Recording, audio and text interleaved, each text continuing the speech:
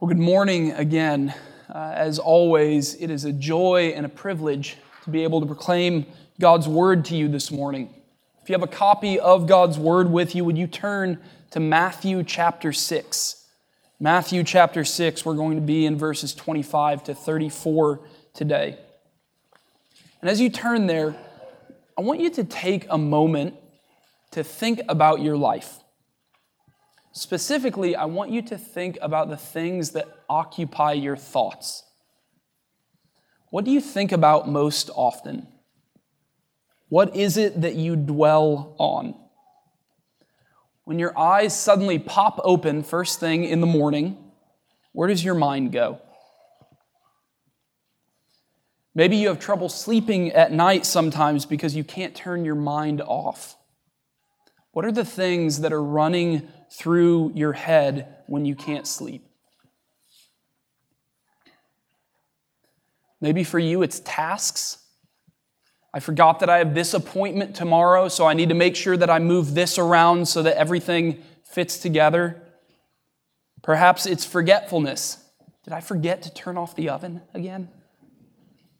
But more often than not, your mind is probably filled with worries. What was that noise? Is that water dripping? Did a pipe burst? Does our homeowner's insurance cover that? What if it doesn't? We'll have to begin eating into our savings. What will happen? Did they just cough? That sounded pretty bad. Maybe I should check this out on WebMD. What if it's something really bad? Was that a police siren? I saw on the news that crime is up again. What is happening to this country? What if things keep trending in the same direction? Worries. We worry about our health.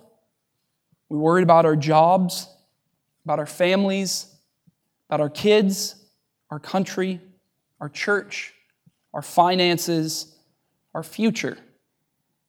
Worrying can be paralyzing. It can be exhausting. It can cause us to lose sleep and go down rabbit trails and even get physically sick. In our passage today, Jesus speaks to our worry and our anxiety. 3 times in this short passage, he says, "Do not be anxious," or "do not worry." At first, that sounds a little bit like the old Bob Newhart skits on Mad TV, where a person walks into a counselor's office and says that they have a problem like fear or worry, and Bob says, "I have 2 words that will fix your problem. Stop it." But Jesus today isn't giving us a flat demand and hitting us over the head with it like a baseball bat. This is especially important when we recognize that anxiety is not only a spiritual problem, but many people, including Christians, suffer from clinical anxiety. There's a whole complexity there that we do horrible harm to when we act like it is an easy fix of just changing the way that you're thinking. We are whole persons, both body and soul united together. So we need to understand that things like anxiety are never just all in your head. But they are also never only a chemical imbalance. So Jesus isn't just telling us to stop it, but he is also not suggesting that we are merely victims with no agency. He doesn't say everything there is to say about anxiety here in this passage, but he does say something to us. Do not be anxious about your life. And just like he has done throughout this whole sermon, he is going to address the problem that is in our hearts. He's going to call us both to examine ourselves and, more than that, to fix our eyes on the character of our Father who is in heaven. Because only he is powerful enough, only he is good enough, only he is loving enough to free us from our anxieties. But before we hear what God has to say, let us go to him in prayer and ask that he would change us by his word. Would you all pray with me? Heavenly Father, as we now read your holy word, I ask that you would give us your spirit of wisdom and revelation, that we might know and love your Son, Jesus Christ, more. Open our minds, our hearts, and our wills so that we may hear your word and believe it. Speak, Holy Spirit. Your people are listening. Amen. This is Matthew chapter 6, beginning in verse 25.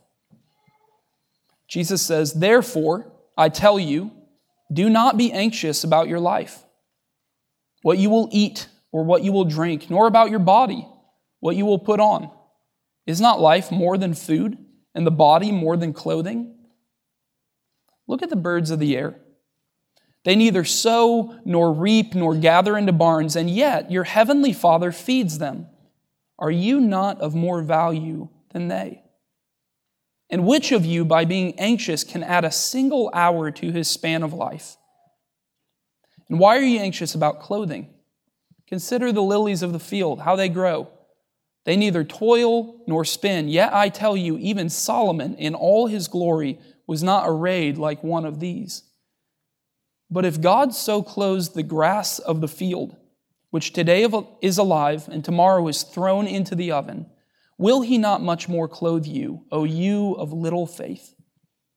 Therefore, do not be anxious, saying, what shall we eat, or what shall we drink, or what shall we wear? For the Gentiles seek after all these things, and your heavenly Father knows that you need them all. But seek first the kingdom of God and his righteousness, and all these things will be added to you. Therefore, do not be anxious about tomorrow, for tomorrow will be anxious for itself. Sufficient for the day is its own trouble." This is the word of the Lord. As we look at this passage today, we're going to see two things. First, we're going to see where Jesus roots this command to us. Do not be anxious. He gives three reasons for why it is possible for us to obey that command. And then secondly, we're going to look back through the text and see that Jesus doesn't just tell us how to think, but he also tells us what to do in the midst of our anxiety. Jesus opens with this command: do not be anxious, or do not worry in the NIV. And he's going to give us three main reasons why we shouldn't worry, why we shouldn't let our lives be taken over by anxiety and fear of what might happen. But I want you to notice right off the bat how Jesus tells us those things. He doesn't yell at us and tell us that we're doing something wrong and we just need to stop it.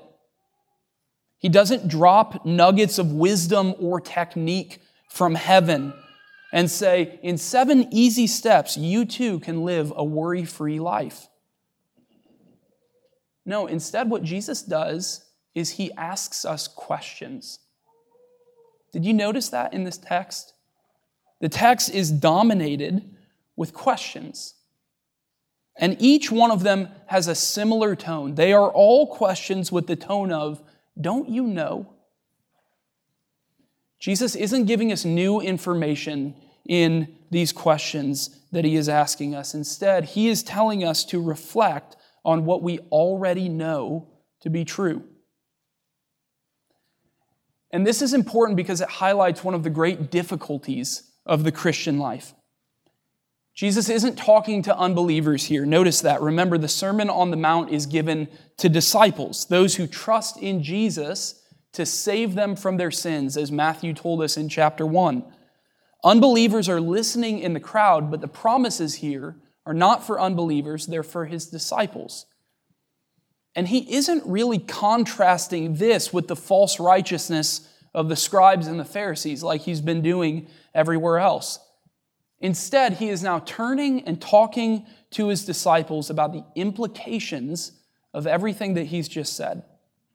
This passage begins with therefore. He is drawing a conclusion, an application on everything he has said to us about rewards and treasure in heaven and who your master is in those previous verses. And he addresses his disciples with an interesting title in this passage. Did you notice that at the end of verse 30? He says, will he not much more clothe you, O you of little faith? That last phrase is all one word in the Greek. It's a title. Jesus calls us the little faith ones. He's not talking to people with no faith, who don't trust in Jesus. No, he talks here about the care of our Father in heaven. He's talking to people with faith, but with weak faith. Immature faith. Faith that has a lot more growing to do. In other words, every one of us who is walking in the Christian life.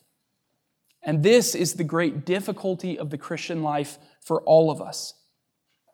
Your theology on paper and your theology in life often don't match up. You can read a book about the glory of God and the treasures found in fellowship with Him.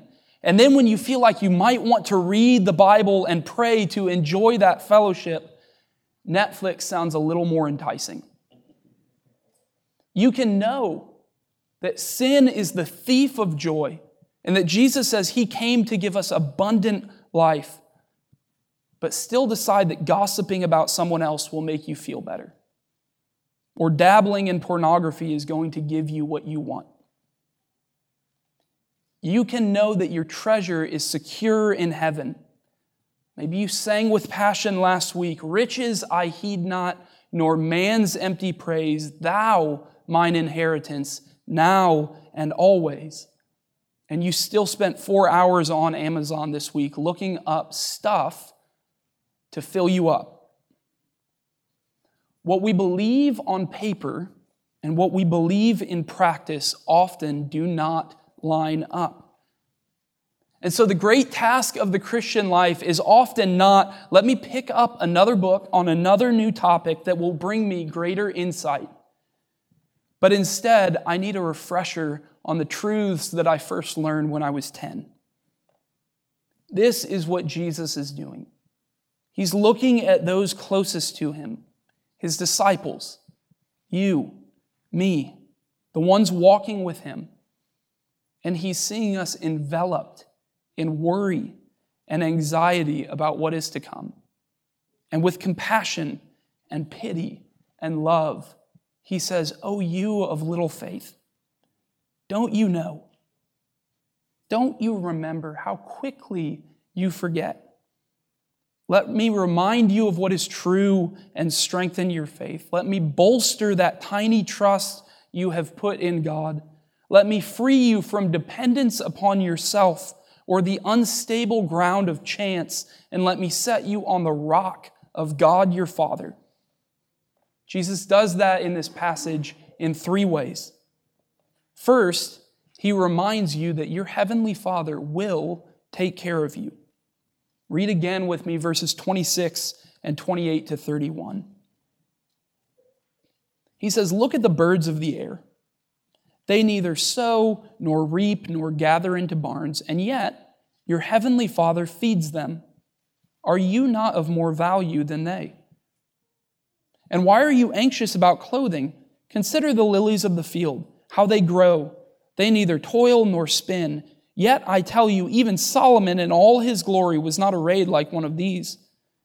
But if God so clothes the grass of the field, which today is alive and tomorrow is thrown into the oven, will He not much more clothe you, O you of little faith? Therefore do not be anxious, saying, what shall we eat, or what shall we drink, or what shall we wear?" We might think it is odd that Jesus is mentioning food and clothing when He's talking about anxiety. I want you to notice that this is not anxiety over our decisions. Are we going to eat out tomorrow night, or are we staying home? Should I buy the jeans from Old Navy or from Target? The worries in this passage are not about decisions, they are about provision. This is a culture without refrigerators and Tupperware. Eating was a daily task and a daily struggle. And I mentioned a few weeks back that in that culture, clothing was often a piece of their security. That outer garment, the cloak, would have been their protection from bad weather, their blanket to keep them warm at night. The worries of this passage are about provision. Am I going to have what I need? Jesus makes two comparisons. This is what is sometimes called a how much more argument. Jesus takes something observable and shows you the truth of it. And then he compares you to that thing and says, how much more is that true for you? The first is about birds and food. Jesus points out that they don't do any storing or long-term planning, and yet they always have enough. God always provides for them. The second is a comparison with lilies and clothing. Jesus says that they don't even work. They neither toil nor spin. And yet they are more beautifully dressed than Solomon, the richest of the kings of Israel. Now, it's important to say that Jesus is not telling us not to plan. The Proverbs are filled with praise for the ants because the ants are wise and store food for winter. This passage isn't an excuse for laziness or flying by the seat of your pants.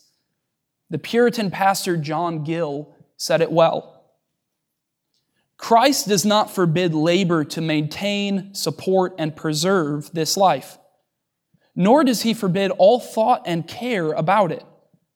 But he forbids all anxious, immoderate, perplexing, and distressing thoughts and cares, such as arise from hesitancy and unbelief and tend to despair. So Jesus is not saying that we shouldn't be planning. The whole Bible teaches Christians to be thoughtful and to plan ahead and even to strategize about the best way to do things. But notice those words of John Gill, distressing thoughts and cares, such as arise from hesitancy and unbelief and tend to despair. This is not sober planning that Jesus is talking about. This is anxious spiraling. Maybe you do that laying in bed at 3 o'clock in the morning. Or maybe you do that with an Excel spreadsheet in front of you, stressfully balancing the budget again.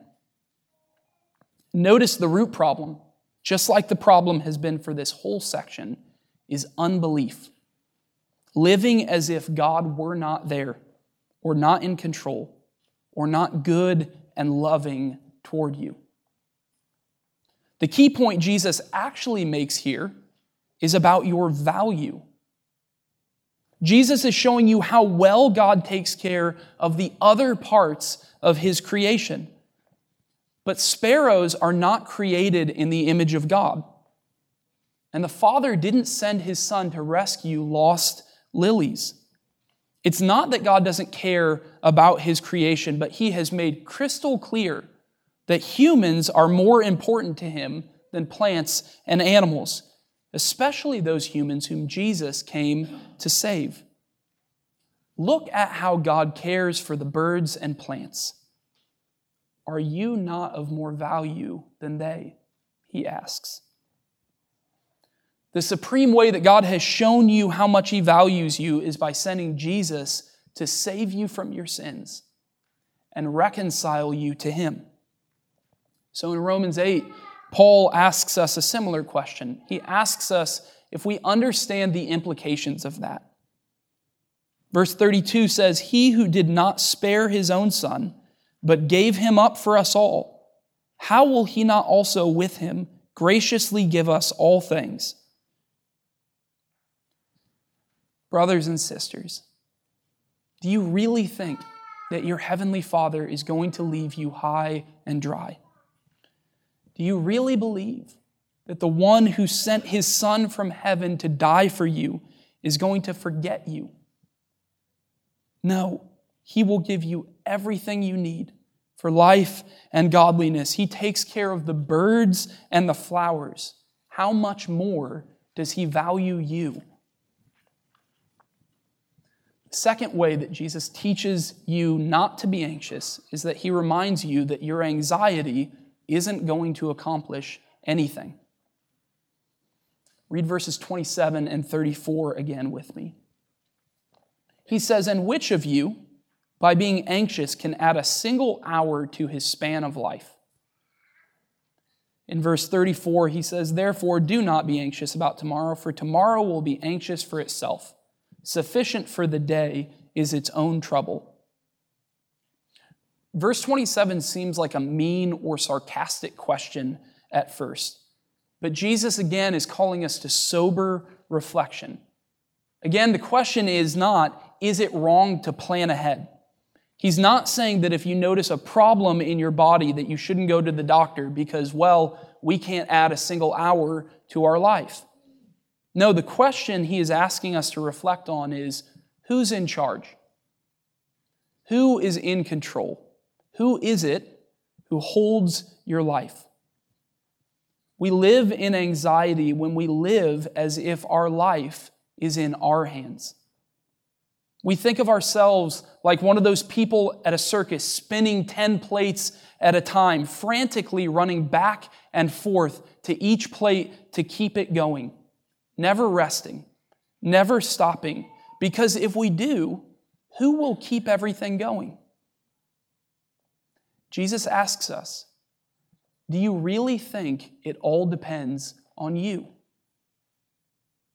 Proverbs 16:9 says, "The heart of man plans his way, but the Lord establishes his steps." We're told in Hebrews 1 verse 3 that Jesus upholds the universe by the word of his power. One great test of whether we believe this is found in Psalm 127. Verses 1 to 2 say, "Unless the Lord builds the house, those who build it labor in vain. Unless the Lord watches over the city, the watchman stays awake in vain. It is in vain that you rise early and go late to rest, eating the bread of anxious toil, for he gives to his beloved sleep." Brothers and sisters, do you sleep? Do you lay down in bed at a decent hour and rest, knowing that you are not upholding the universe? You are not upholding your family. You are not upholding your business or your friends or this church. You are not even upholding your whole life. The God who loves you and cares for you has all of that in his all-powerful hands. The third reminder that Jesus gives us why we don't have to be anxious about our life is that your life is not confined to this world. Look with me at verse 25 and then verses 32 and 33. He says, "Therefore I tell you, do not be anxious about your life, what you will eat or what you will drink, nor about your body, what you will put on. Is not life more than food, and the body more than clothing? For the Gentiles seek after all these things, and your heavenly Father knows that you need them all. But seek first the kingdom of God and his righteousness, and all these things will be added to you." Jesus brings up the Gentiles again. It's the third time that he's made a comparison with them in the Sermon on the Mount. And remember, Gentiles in that time are pagans. They are people who don't believe in God. They are people who reject everything Jesus has just said about treasure that is stored up for us in heaven. They are people who think that everything good is confined to this world and to this life. And so what do? They are obsessed with getting everything they can out of this life. We do need to soberly acknowledge what Jesus is not saying in these verses. He is saying that our Heavenly Father will take care of us. He will give us everything we need for life and godliness. But Jesus is not promising that God will extend your life indefinitely. He isn't promising that Christians never die. The reason not to worry is not that a lump couldn't possibly be cancer. or that you couldn't possibly lose your job, or that something couldn't possibly happen to one of your kids. The Heidelberg Catechism that we confessed earlier does not say that not a hair can fall from your head, period. It says not a hair can fall from your head without the will of your heavenly Father. Nothing bad will happen to you apart from God's good and loving will toward you. But bad things will happen. In this life, you will have trouble. Ultimately, if the Lord delays His return, all of us in this room will one day die. But Jesus says to us that there is something more important, more long-lasting, and more enduring than this life. It is the kingdom of God. He is creating a priority, just as He did in verses 19 to 21. Treasure on earth is not a bad thing. God has created everything for our enjoyment, but treasure on earth is secondary to treasure in heaven. Jesus says that the anxiety that so envelops our lives makes sense if you think this life is all there is. But it does not make sense if you understand that your life is hidden with Christ. Brothers and sisters, you know this. This is not new information to you. You believe that your life is a speck on the line of eternity. Your security and hope and comfort and your eternal life cannot be threatened. They are not in flux. They are not in your hands. They are secure with Christ in heaven. Do not be anxious about them, but fix your eyes on your true life in the kingdom of Christ. Those are the three reasons, the three reminders Jesus gives us to free us from our anxiety. If you are a Christian, you already know those things to be true.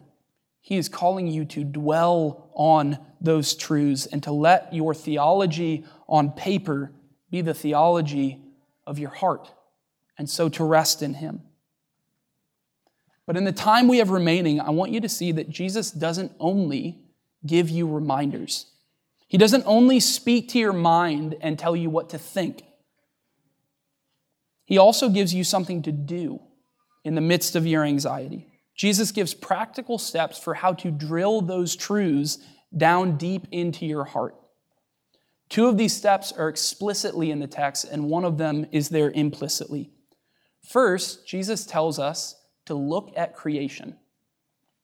There are 6 commands in this passage. 3 of them are do not be anxious, but 2 of the others are look at the birds of the air and consider the lilies of the field. What an odd thing to tell someone who is worrying. Jesus, don't you realize that my life stands on the edge of a cliff? I don't have time to look at the birds. But our Savior knows what we need. He's telling us to slow down and observe. Observe the world around you that your Father has created. And what is amazing about what Jesus is doing is that He is connecting God's common grace with the promises of His saving grace. Common grace is all that God is doing to uphold the world, all His creatures, not just the people that Jesus died to save. But by observing that common grace, the birds and the squirrels and rabbits and flowers and trees that He gives life and beauty and provision to, He teaches us to call to mind the promises of His special saving grace. So every time you look at a budding flower, He teaches you to think on His merciful care. Every time you see the sun come up in the morning, He teaches you to remember that His mercies are new every morning. Every time you see a squirrel eating a nut or a bird eating a worm, He teaches you to hear His words. How much more will your heavenly Father feed you, O you of little faith? Of how much more value are you than they? When you're spiraling, when you are in a state of worry, walk outside. Look at the way God cares for His creation. Look at the birds of the air and the flowers of the field, and remember that you are His beloved child. He who did not spare His own Son, but gave Him up for us all, how will He not also with Him graciously give us all things? The second practical step Jesus gives us is implicit in the text. Did you see what He said in verse 32? For the Gentiles seek after all these things, and your heavenly Father knows that you need them all. Does that phrase at the end sound familiar? It should, because Jesus just said the exact same thing about 20 verses earlier. Remember His teaching on prayer. Just before Jesus teaches us the Lord's Prayer, He said, "Do not be like the Gentiles, for your Father knows what you need before you ask Him. Pray then like this." God has given you something to do with your anxieties and your worries. He doesn't just say, stop it. And He doesn't just tell you to think a different way. No, He says, cast all your anxieties on God because He cares for you. He says, the Lord is at hand. Do not be anxious about anything, but in everything, by prayer and supplication, with thanksgiving, let your requests be made known to God. When worries flood your mind on your bed at night, pray to your heavenly Father. And because anxiety demands speed, slow down and recite the Lord's Prayer. As you recite it, Jesus is teaching you to think on, to dwell on what it is that you are saying. Our Father who art in heaven. God is not some disinterested deity. He is your loving Father. Think about the compassion that a father has for his child. That is a faint glimmer of the compassion that God, your Father, has for you in your suffering. And remember where He is. He is in heaven, ruling and reigning over all things. He isn't subject to the ups and downs of this world like you and I. He isn't surprised by what came your way today or what is coming tomorrow. In all His goodness and grace, He is in complete control of your life. Pray like that in your anxiety. Like a child does to a father, cast all your anxieties on God. The third practical step Jesus tells us to do in the midst of our anxiety may not seem practical to us. Verses 32 and 33 again say, "For the Gentiles seek after all these things, and your heavenly Father knows that you need them all. But seek first the kingdom of God and His righteousness, and all these things will be added to you." Part of seeking first the kingdom of God comes in the prayer that we just mentioned. The structure of the Lord's Prayer begins with cares and concerns about God's kingdom. And then it moves on to our own needs and desires. Jesus doesn't ignore or diminish your needs, but He does put them in their proper place. Seek God's kingdom first. Set your mind on the things of God, and your worries may be put in their proper place. But this isn't just about prayer. It's also about action. When you are tempted to worry, put your focus and your energy towards God's kingdom that is bigger than yourself. Care for those in need. Build up others who are brokenhearted. Share the truths of the gospel with your neighbor or coworker. Get outside of yourself and pursue the things of God's kingdom. Those are the three places Jesus tells us to go. Look at creation, pray to your Father, and set your focus on His kingdom. In that way, Jesus tells us that the truths we believe on paper will slowly sink in to our hearts. Beloved, Jesus sees you in the midst of your worry and in the midst of your anxiety. He sees your sleepless nights, and your tears over what might come tomorrow. And he doesn't roll his eyes in sarcasm or yell at you in frustration. He looks on you in compassion and says, "O you of little faith, put your trust in your Father. He cares for the birds and the flowers. How much more valuable to him are you than they?" Would you all pray with me?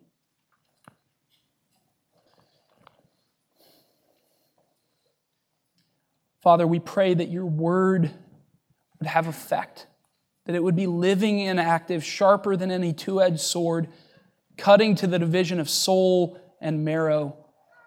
Lord, we pray that your word would root itself in our hearts so that we might not live as the pagans do, thinking that this world is all there is and that no one is caring for us but ourselves.